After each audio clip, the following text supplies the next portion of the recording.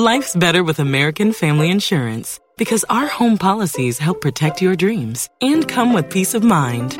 Save up to 25% by bundling home, auto, and life. American Family Insurance. Get a quote, find an agent at amfam.com. Products not available in every state. Discounts may not apply to all coverages on an auto or home policy. Discounts do not apply to life insurance policies. Visit amfam.com to learn how discounts may apply to you. American Family Mutual Insurance Company, SI, and its operating companies, American Family Life Insurance Company, 6000 American Parkway, Madison, Wisconsin. You know, some people enjoy composing their own music, chord by chord, and others are happiest when they come across that one perfect song. Work is not a lot different than that. Whether you prefer building your own workflow or using a pre-made template, with Monday.com, you and the team can work in a way that's comfortable for everyone.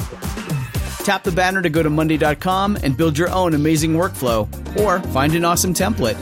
No judgment. Ladies and gentlemen, right now let's get back to our programming, and a gentleman that I absolutely look forward to having on the air every Tuesday, and that's Dr. History. Good morning, sir. How are you? Good morning, Zed. How you doing this morning? Well, we're hanging tough. We've got some problems with the phone line, but we're keeping on the air, so to speak. And what are things going on with you in the world of history? Well, before we get started, I just want to make a plug for the Cassia County Historical Society. Thursday night, April 17th at 7 p.m., they are going to have the 30th anniversary of the 1984 near flood of Cassia County. The near flood? That was the flood. year that the water got really high at the Oakley Reservoir. It was endangering the whole valley here. Oh, my. And anyway, Keith Ramsey made a movie or a video that's going to be shown, and guest speaker will be Rex Jarrett, who ramrodded the digging of the canal from the Oakley Reservoir to the Snake River, which saved millions and millions of dollars in property and farm ground. So just want to give a plug for that. Do you mean that will be at the Cassia County Fairgrounds. All right. Now, do you mean to tell me that you said Keith Ramsey made a movie of it? I didn't know he was a Steven Spielberg.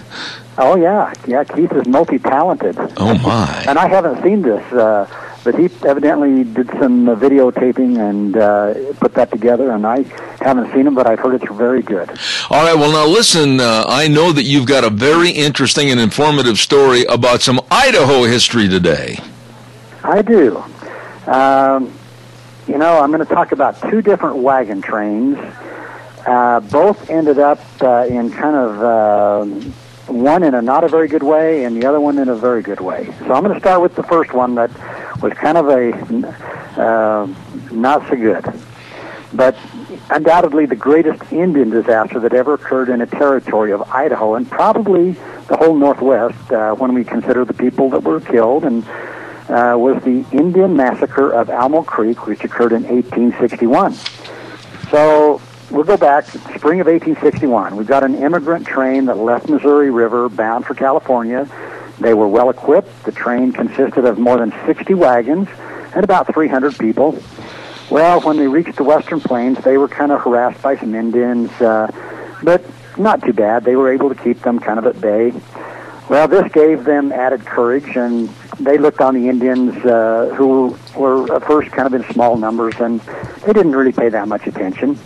Well, sometimes they would actually take a shot at them at long range just to kind of keep them away from the wagon train. But this kind of aggravated the Indians, if you can imagine. Mm-hmm. This, coupled with the desire to destroy the train and possess its belongings, caused a bit of a general uprising of the numerous Indians who were along the Oregon Trail.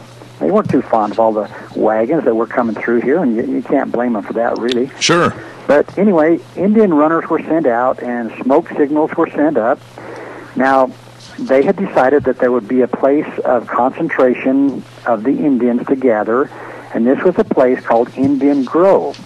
And this is about 4 miles south of what is known as Alamo Creek here in south central Idaho.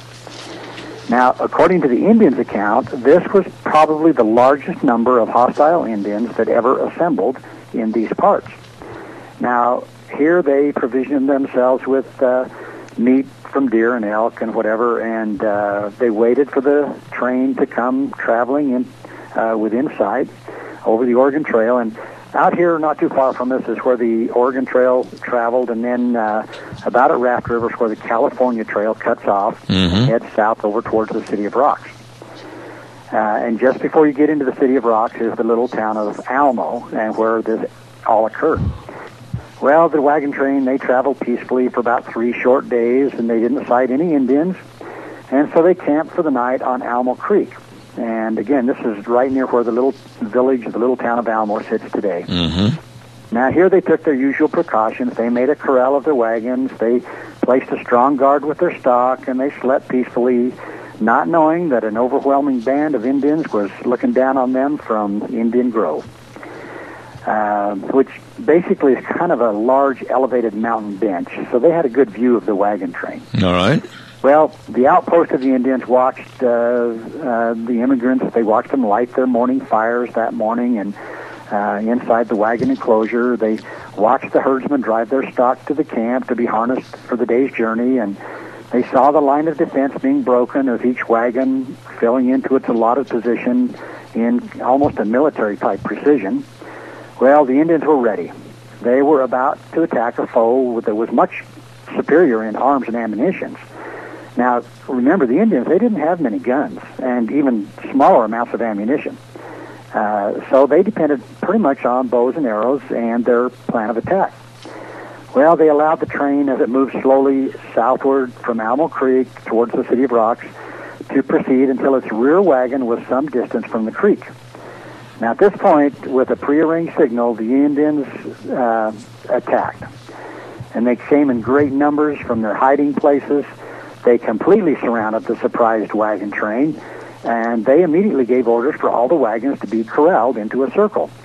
Now, when they did this, they would take all the stock and unhook them from the wagons and put them inside the circle of the wagon. Right. So now, picture this.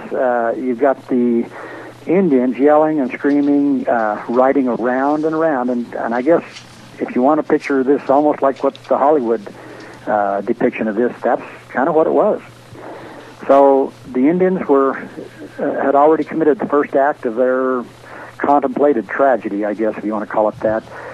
They had the immigrant train cut off from water, and the siege began. Oh, boy. Now, this was not a fight where a man was given for man. This was fought kind of in Indian style, which meant basically each Indian protected himself, reserving his ammunition, and basically they kept the train in siege until they had exhausted their ammunition, the Indians, and then they would go back and try to get some more. But anyway, a large portion of the Indians secretly retired back over to Indian Grove, and they would just leave enough of their tribesmen to hold the siege, and from different points of vantage, they would pick off with either arrows or guns any immigrant that attempted to escape or to get water. Now, let me interrupt you there for a second and ask a question, if I could. Okay. Can you give us kind of a land point description up there on the hill as to where this would have been in today's terms so we could understand where it was? Okay, basically, from the little town of Alamo, if you look, as you're driving into Alamo, as you go past Alamo, if you look off to your left, there's some real flat valley. So there's not really hills or mountains right there. It's just a real flat area where the Alamo Creek ran through that that valley. I see. So there was really no hills or anything to hide for the white people. Okay. And just a few miles away, up above on this bench, is what we refer to as Indian Grove. And from there, they could look down on this on the wagon train. So basically, in relay, the Indians, day and night, would harass the whites with arrows, guns, and they actually used what we call firebrands, which is an arrow with fire on the front of it. And they would shoot these into the wagons, and, you can just try to imagine how terrorized these people were by all this noise. And this was all intended to impress on the immigrants, the overwhelming majority of the Indians, how many there were. Well, the immigrants realized their condition, and under each wagon a trench was dug with the dirt thrown to the outside, and the digging of a well was started in the hopes of getting water. Well, that didn't work. The men who undertook to bring water from the creek were usually shot down, and occasionally shots from the Indians took the life or badly wounded somebody inside the wagon enclosure. And again, this threw everybody into confusion and grief because people were dying, and the excitement grew intense because imagine here again the horses and the oxen inside, they were running around and jumping and dust and confusion. I mean, it was a pretty horrific thing. Great columns of dust coming up with women and children running here and there trying to get protection. And again, this with the constant yelling of the Indians and everything, it just was a pretty wild and awful place to contemplate. Really, the war that was taking place with the Indians and the settlers, and the way you said they circled the wagons and everything, so Hollywood's depictions of that thing basically are fairly realistic. They are, yeah. And again, the wagons would have been put in close together with the animals unhitched and just basically either tied up or turned loose inside the circled wagon. Okay. So the horses and animals were just basically kind of going crazy there too. So, but on the third day, the stock was released, and as they went for water, while the Indians took possession of the Indians, and little by little, the fighting force of the train was reduced. And the people left. They had to start contemplating the inevitable. Mm-hmm. And it was on the fourth night that the guide that was employed by the train, he pretty well gave up all hope and planned his escape. Now, he was accompanied by a young woman who had displayed great courage and marksmanship, and under the protection of the darkness, they crawled through the sagebrush, and they made their way to the mountains. And after hours and hours of travel, they found their way to the settlement of Brigham City, Utah. Oh, my. Now, in the after part of that same night, there was one man and two women, one with a nursing baby. They secretly crawled and stole from the doomed camp, and they crawled for miles on their hands and knees. And the mother of the child actually had to hold the baby with a blanket in her teeth so she could crawl and continue to carry the baby. Oh, my goodness. But they were successful in making their escape. They reached a point over on Raft River where they actually lived on rosebuds and roots until they were found by a rescue party from Brigham City, Utah, and who sent them to the settlement. And then they proceeded on to the battlegrounds of the Alamo Creek, and they found the entire party slain, the wagons burned, and the bodies of the unfortunate people were buried in the wells, which they had dug to try to find water. But, and so that's the Alamo Creek Massacre. Now, I've got to say here, Zeb, there's some dispute about this story. If it really happened, or if it did happen, was it a much smaller group? My personal interviews with people that live in the town of Alamo, and there's an account that's told by Indians who were there and passed on to their kids, and so I believe that this did happen, even though, again, there's some dispute as to whether or not this Alamo Creek Massacre ever really occurred. But I've talked to people who live up there in the course of farming and plowing the ground. They've uncovered different parts from wagons, guns, arrowheads, and I've talked to another person that they have relatives from Brigham City that went up there and salvaged the metal from the wagon wheels and any other metal they could find from the burned wagons. Why is there a dispute? I mean, we're talking about a historical event. We're talking about Brigham City, not that far away in geographical mileage. We're talking about the Army getting involved, etc. Why is there a dispute as to whether or not it ever happened? You would think there's got to be some recording of written history someplace that verifies it. The people that dispute this say, well, there was no newspaper accounts of this. Well, maybe there wasn't. But again, my research says that it did happen. And some people might argue with us on that, but everything I've read and studied about it, I believe it did. Now, what were the Indian tribes again, Dr. History, that were involved in this? Were they basically the Shoshone-Bannocks? Probably. Pardon me? Yeah. Okay, now I've got another real short story that ends a little better.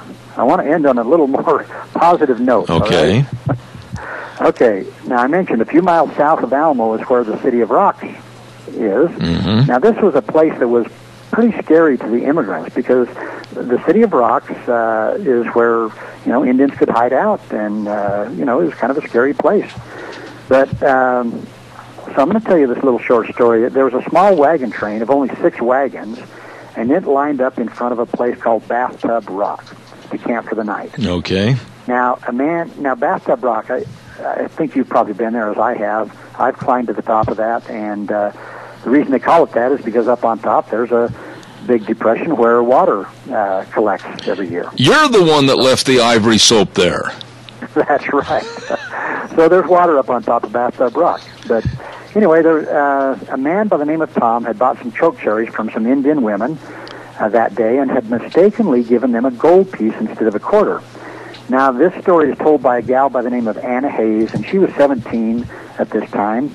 And she says, here's her story. She says, a little before daylight, we heard the sharp thud of a rock striking the side of the captain's wagon next to ours. She says, it wakened all of us, and we heard a cautiously spoken call from the top of the rock. Said, Indians, warned the guard, Indians coming down the trail. Well, that was the beginning of our siege, which lasted nearly 4 days. All day long, arrows flew from behind bush and tree. All day long, our men returned fire. At twilight, it was decided that we better get the women and children and such supplies as we could to the top of the Bathtub Rock, because the Indians seemed to be coming in more increasing numbers. Well, there were only 25 of us, including women and children, and the ammunition was none too plentiful.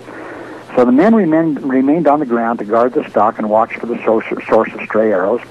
Well, at dawn, the siege began again, and by mid-morning, the Indians came in such numbers that the stock was let go, and the men sought the safety of the rock. And if you can imagine, they were climbing up to get on top with arrows flying all around them. And she says, well, we were safe there on the roof of that great stone, but the sun was unmercifully hot, and the question of water began to worry us a bit. But the Bathtub Rock held a good bit of water, and 25 people, they want quite a bit of water, but even if the supply is pretty good. Mm-hmm. Well, darkness came slowly that day, but when it did come, it brought kind of a cool evening wind, and strangely enough, it was these choke cherry picking Indian women that saved the day. Oh, really? Now, watching from their fortress, from the Bathtub Rock, she says, we saw a band of Indians assembling at another great rock about a mile away. Now, there had been no arrows and no Indians in sight at close range for some time. Well, the captain who was watching through his spyglass, he was watching what was happening, and he said they seemed to be coming this way, and they were coming slowly. And we could see 2 Indian women walking along the trail, leading the procession of warriors on horseback.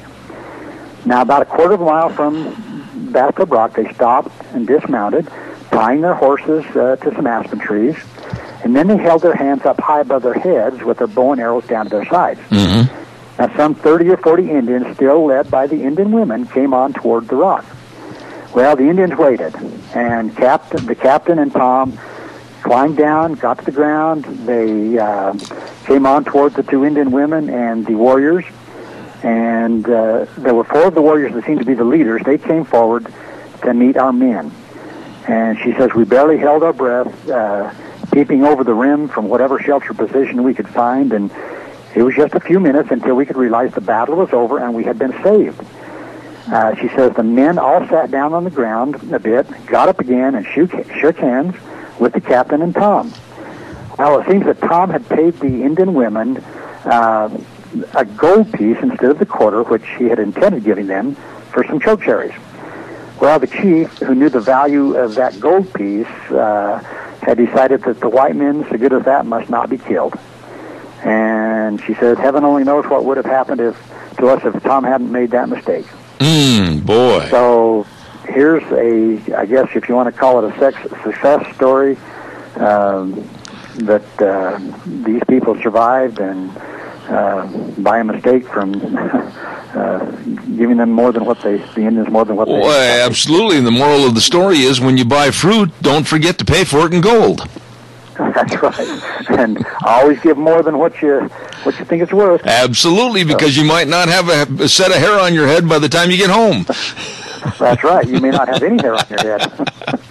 You may be riding along on the side of some somebody's saddle. Hey, I'll tell you what, you did an excellent job on both of those stories this morning. I always look forward to your historical reviews, and thank you very much, Dr. History. We appreciate it.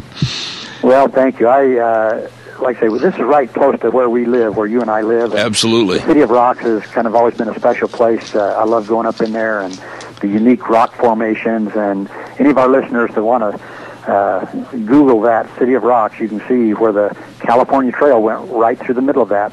Okay, I tell you what, someday we ought to go up there, and what we ought to do is take a little tour on some of your historical reviews and give our own personal responses as to the setting and what we found and the feeling and that type of thing, like what was similar to me when I went up to Custer's Battlefield. Right, and there are some immigrant names up there that have been written on some of the rocks. Okay. That are still visible up there that we could take a look at as well. Ladies and gentlemen, Dr. Ken Turner, better known as Dr. History, right here every Tuesday. Excellent job as always, and in a couple of weeks you're going to have some news, I hope, to report. That's the plan. Okay. Maybe sooner. Okay.